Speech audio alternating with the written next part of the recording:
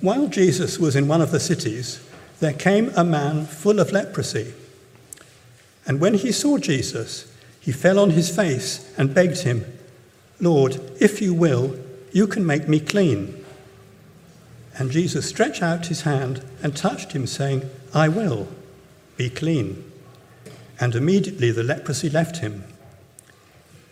And he charged him to tell no one, but go and show yourself to the priest and make yourself an offering for your cleansing, as Moses commanded, for a proof to them. But now, even more, the report about him went abroad, and great crowds gathered to hear him and to be healed of their infirmities. But he would withdraw to the desolate places and pray. On one of those days, as he was teaching, Pharisees and teachers of the law were sitting there, who had come from every village of Galilee and Judea and from Jerusalem. And the power of the Lord was with him to heal. And behold, some men were bringing on a bed a man who was paralyzed, and they were seeking to bring him in and lay him before Jesus. But finding no way to bring him in because of the crowd, they went up on the roof and let him down with his bed through the tiles into the midst before Jesus. And when he saw their faith, he said, "Man, your sins are forgiven you." And the scribes and Pharisees began to question, saying, "Who is this who speaks blasphemies? Who can forgive sins but God alone?" When Jesus perceived their thoughts, he answered them, "Why do you question in your hearts? Which is easier, to say your sins are forgiven you, or to say, rise and walk? But that you may know that the Son of Man has authority on earth to forgive sins," he said to the man who was paralyzed, "I say to you, rise, pick up your bed and go home." And immediately he rose up before them and picked up what he had been lying on and went home, glorifying God. And amazement seized them all, and they glorified God and were filled with awe, saying, "We have seen extraordinary things today." After this, he went out and saw a tax collector named Levi sitting at the tax booth. And he said to him, "Follow me." And leaving everything, he rose and followed him. And Levi made him a great feast in his house, and there was a large company of tax collectors and others reclining at table with them. And the Pharisees and their scribes grumbled at his disciples, saying, "Why do you eat and drink with tax collectors and sinners?" And Jesus answered them, "Those who are well have no need of a physician, but those who are sick. I have not come to call the righteous, but sinners to repentance." A question to ask ourselves: do we need to change? Are we content with the way we are? Or do we want to change? And if so, how can that change come about? We'll be considering these things today. It's the second in a sermon series concerning various people who encountered Jesus and how those encounters illustrate the mission of Jesus, as well as how people responded to Jesus. Jesus' mission is summed up in Luke 19, chapter 19, verse 10. "For the Son of Man," that's Jesus, "for the Son of Man came to seek and to save the lost." He was and still is in the business of saving people, rescuing people, and making them citizens of his glorious kingdom. Last week we saw Jesus starting to bring people into that kingdom. It was compared to catching fish. And today we're looking at another aspect of what Jesus is doing. How he changes the people that he brings into his kingdom, and how we should come to him to obtain that transformation that we so badly need. Jesus isn't content just to give us a ticket to heaven. and leave us unchanged, and we shouldn't be content with that either. But let's pray before we get stuck in. Father, we pray that you will give us understanding this morning, and understanding that touches our minds and our hearts, and that helps us to be more like you in our day-to-day lives, we pray. For Jesus' sake. Amen. Amen. So in the passage that Hugh read to us, we see three examples of Jesus saving the lost. Three men who needed change in some way, men with needs. And we'll start off by considering these three men in turn. Then we'll look at Jesus. And thirdly, we'll look at the responses from others.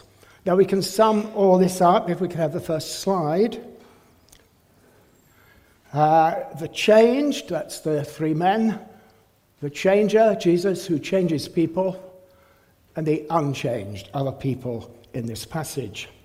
Sorry, it sounds a bit like the title of a spaghetti western. So let's first look at the changed, if we can have the next slide. The three men who are changed by Jesus. The man with leprosy, the paralyzed man, and Levi, the tax collector. In the Old Testament, there are lots of instructions about dealing with leprosy. Sufferers were labelled unclean. To avoid spreading the disease to other people, they had to live in separate colonies, apart from the rest of the community, away from friends and relatives. The unclean were untouchable. Anyone who did touch them would also be considered unclean. If a sufferer thought he had recovered from leprosy, then he had to get confirmation that he was healed by going to a priest who would examine him, and then the sufferer would also have to make a sacrifice in the temple before he could rejoin society. So that's what Jesus asked this man to do after he was healed. In April last year, I had COVID.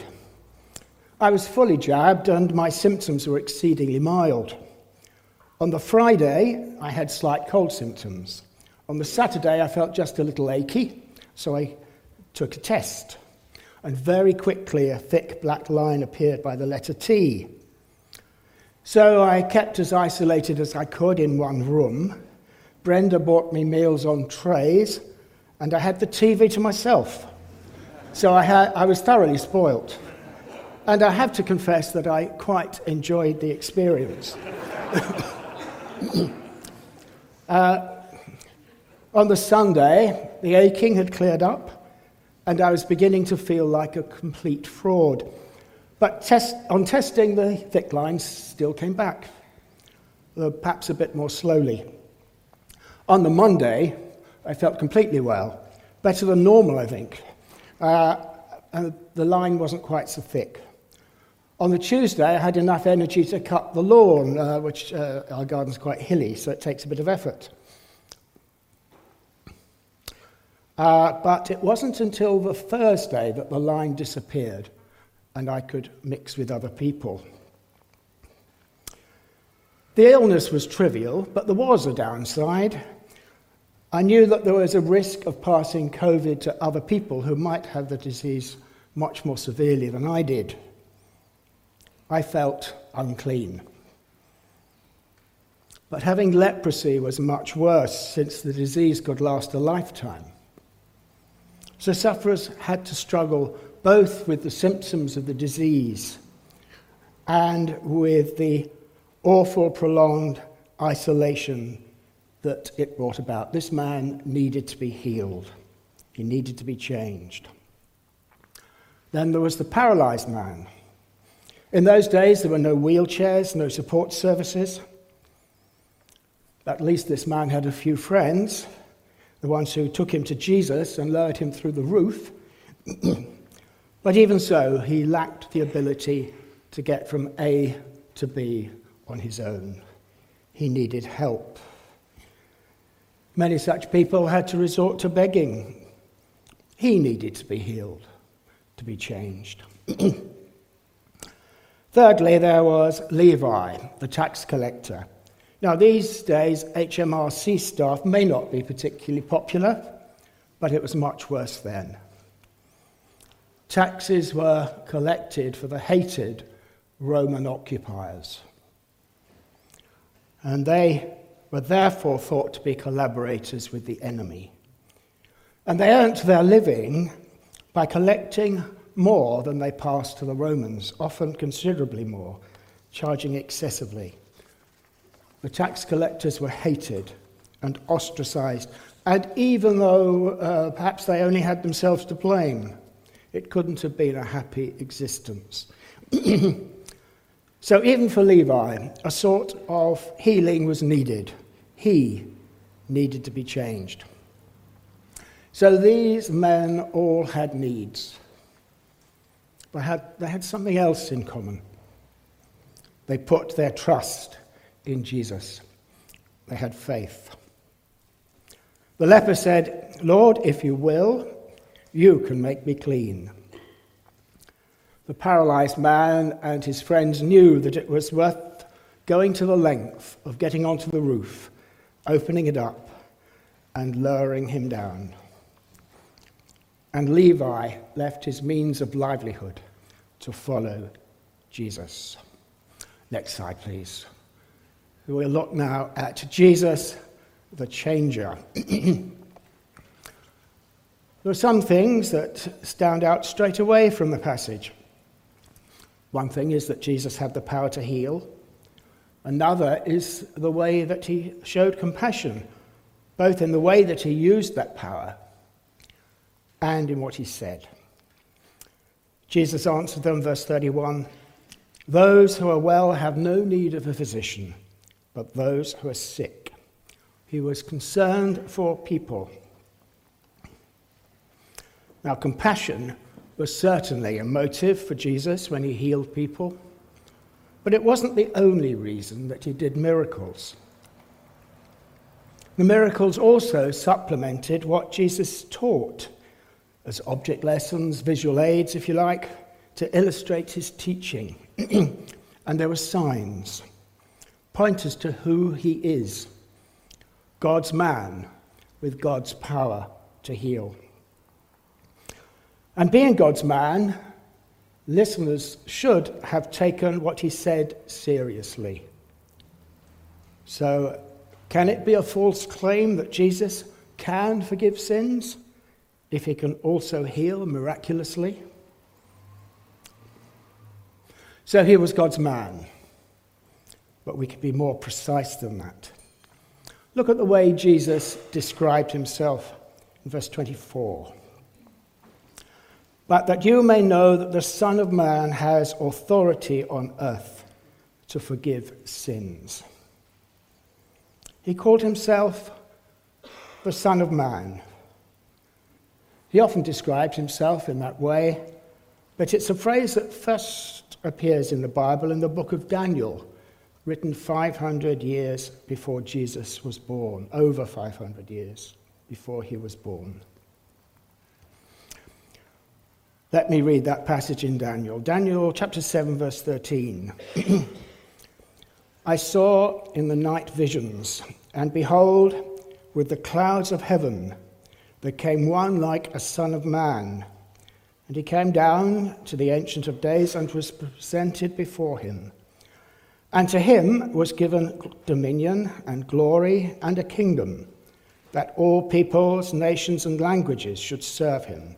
His dominion is an everlasting dominion which shall not pass away, and his kingdom one that shall not be destroyed." Here we see the Son of Man coming with the clouds of heaven. He has a heavenly origin, and he's a mighty and glorious king with a great kingdom that never ends.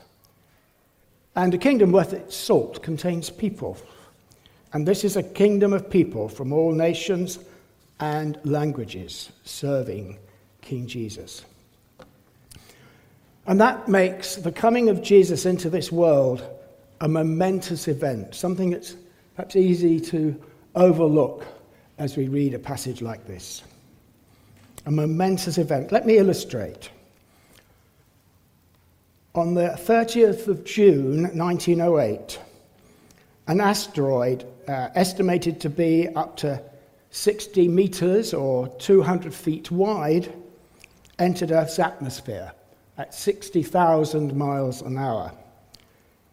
It exploded in midair over a remote part of eastern Siberia. Could I have the next slide? An estimated 80 million trees were flattened in an area of over 800 square miles. People over 100 miles away were knocked off their feet by the shockwave. It was the largest impact explosion in recorded history, enough to have wiped out a whole city. It was a momentous event. Next slide, please.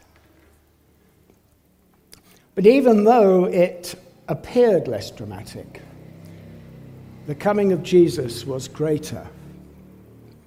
The asteroid came from space, but Jesus came from beyond our physical universe, the universe that he had created.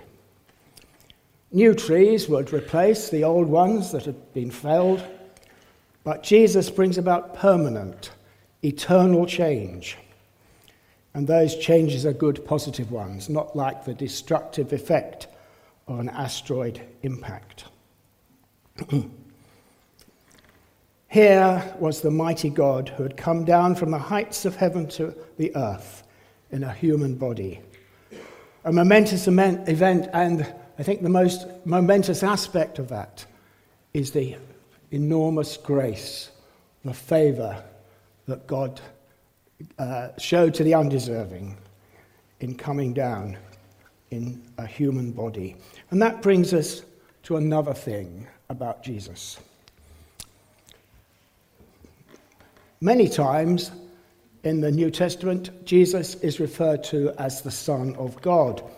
And Jesus didn't deny that, but as we've seen, Jesus preferred to call himself the Son of Man. We've said that phrase from Daniel, coming with the clouds of heaven, conveys Jesus' divinity, but its inherent meaning shows that he was also human. Now, that doesn't mean that he was half human and half God, not like the centaurs in Harry Potter films, who were half human and half horse, but correspondingly neither completely human nor completely horse. No, Jesus is fully God and fully human. Indeed, in a very real sense, he was more human than the rest of us, because he was completely like humans and meant to be like. In his humanity, he identified himself with us as men and women. See how he reached out and touched the leper, something others wouldn't have dared to do.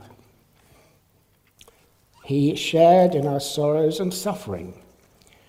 He befriended obvious sinners like the tax collector. And at the cross, he would identify himself with our sinfulness, bearing God's judgment, the judgment that we deserve, that he didn't deserve, being without sin. Now in heaven, he remains a man, identifying himself with us and representing us. Sometime after Jesus had risen from the dead and ascended into heaven, the Apostle Paul wrote, "For there is," present tense, "there is one God, and there is one mediator between God and men, the man Christ Jesus." He remains fully God and fully man in heaven. And today he's still in the business of meeting human need, seeking and saving the lost. And he wants to change us. The man with leprosy knew that Jesus had the power to heal him, but he wasn't presumptuous. By thinking that Jesus wanted to do it. So he said, "Lord, if you will, you can make me clean." And Jesus replied, "I will. I want to." Jesus wants to save people. With the paralyzed man who is powerless without the help of others, we see that Jesus has the power to save the helpless, to do what we can't do for ourselves. So Jesus is both willing and able. And with Levi, we see that Jesus saves us, rescues us for a purpose, to follow him. Next slide, please. Now let's look at the unchanged. Many of the other people mentioned in this passage. Consider the crowds of people that Jesus attracted. When Jesus healed the leper, we see that they had mixed motives in seeking out Jesus. Verse 15, great crowds gathered to hear him and to be healed of their infirmities. A mixture of wanting to hear Jesus' teaching and to be healed. And after the paralyzed man was healed, we see the reaction of the onlookers. Verse 26. Amazement seized them all, and they glorified God and were filled with awe, saying, "We have seen extraordinary things today." Well, it's good that they were amazed and they glorified God. But there was something, I think, rather disappointing in that response, in what they said. We have seen extraordinary things today. Do you see what they were missing? Yes, what they had seen, the healing miracle, was extraordinary. But what they should have realized is what they heard was even more extraordinary. Jesus had said, "The Son of Man has authority to forgive sins." They were so intent on the spectacle of the miracles, they missed the wonder of that. And I suspect that was because they were apathetic towards their sins and didn't realize their own need of having their sins forgiven. And then there were the Pharisees and scribes, the religious people of that area. They grumbled when they saw Jesus feasting with the tax collectors and sinners, and Jesus identifying himself with them, not with their sin, not with what they did, but with them as fellow human beings and as people who needed to be rescued. Jesus' response to their grumbling was ironic. Verse 31, "Those who are well have no need of a physician, but those who are sick. I have not come to call the righteous, but sinners to repentance." It wasn't that they were righteous, but rather they considered themselves righteous, failing to see their own sin and their need of forgiveness. So they were more than just apathetic. They were proud of the righteousness they thought they possessed. Slides can go off, thank you.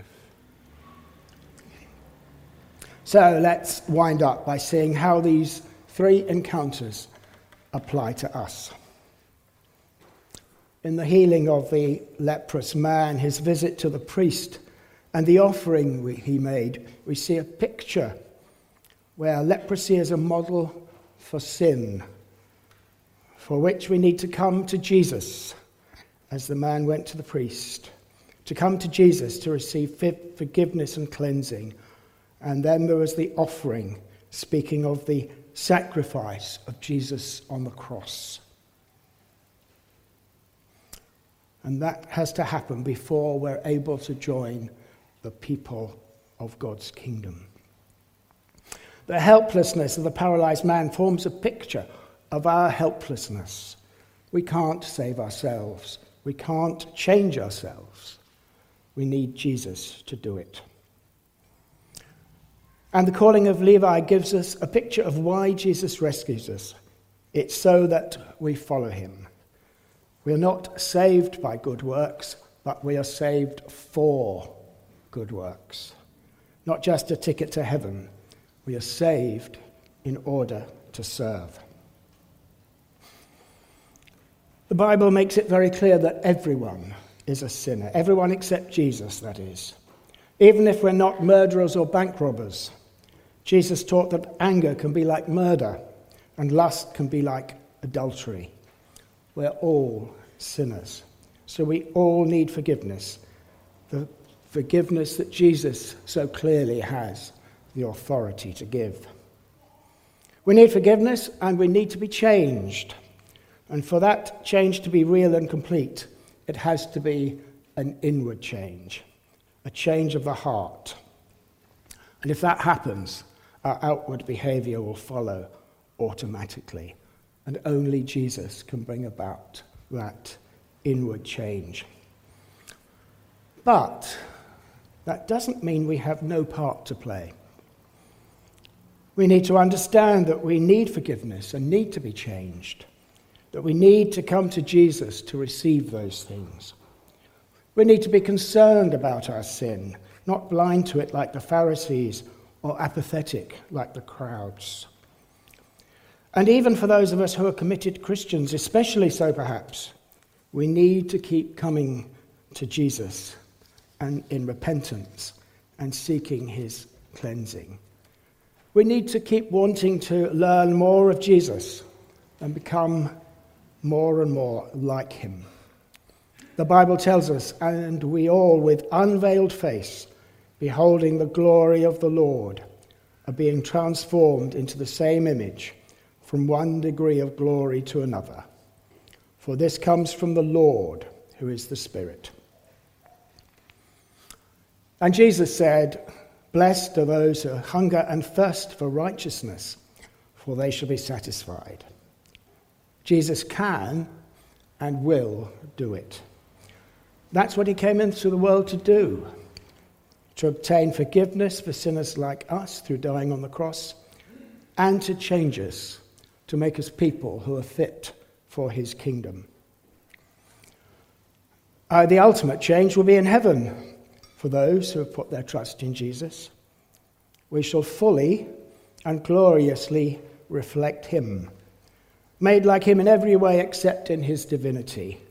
So not fully human and fully God, but fully human and fully godly. Whole, healthy, perfect, complete. Jesus said, "Then the righteous will shine like the sun in the kingdom of their Father." Back in chapter 4, the previous chapter of Luke, Jesus summed up the purpose of his mission by quoting from the prophet Isaiah. "The Spirit of the Lord is upon me, because he has anointed me to proclaim good news to the poor. He has sent me to proclaim liberty to the captives and recovering of sight to the blind, to set at liberty those who are oppressed, to proclaim the year of the Lord's favor." This is the time of God's favor, his momentous grace. This is the time when we can come to Jesus to receive forgiveness and transformation. That time won't last forever, but for now his arms are open wide in welcome. Let's pray. Father, we thank you so much for sending the Lord Jesus into the world and for this glorious salvation that we don't deserve. And we pray, Father, that it will have its due effect on us and transform us more and more into the likeness of our Lord Jesus. Amen.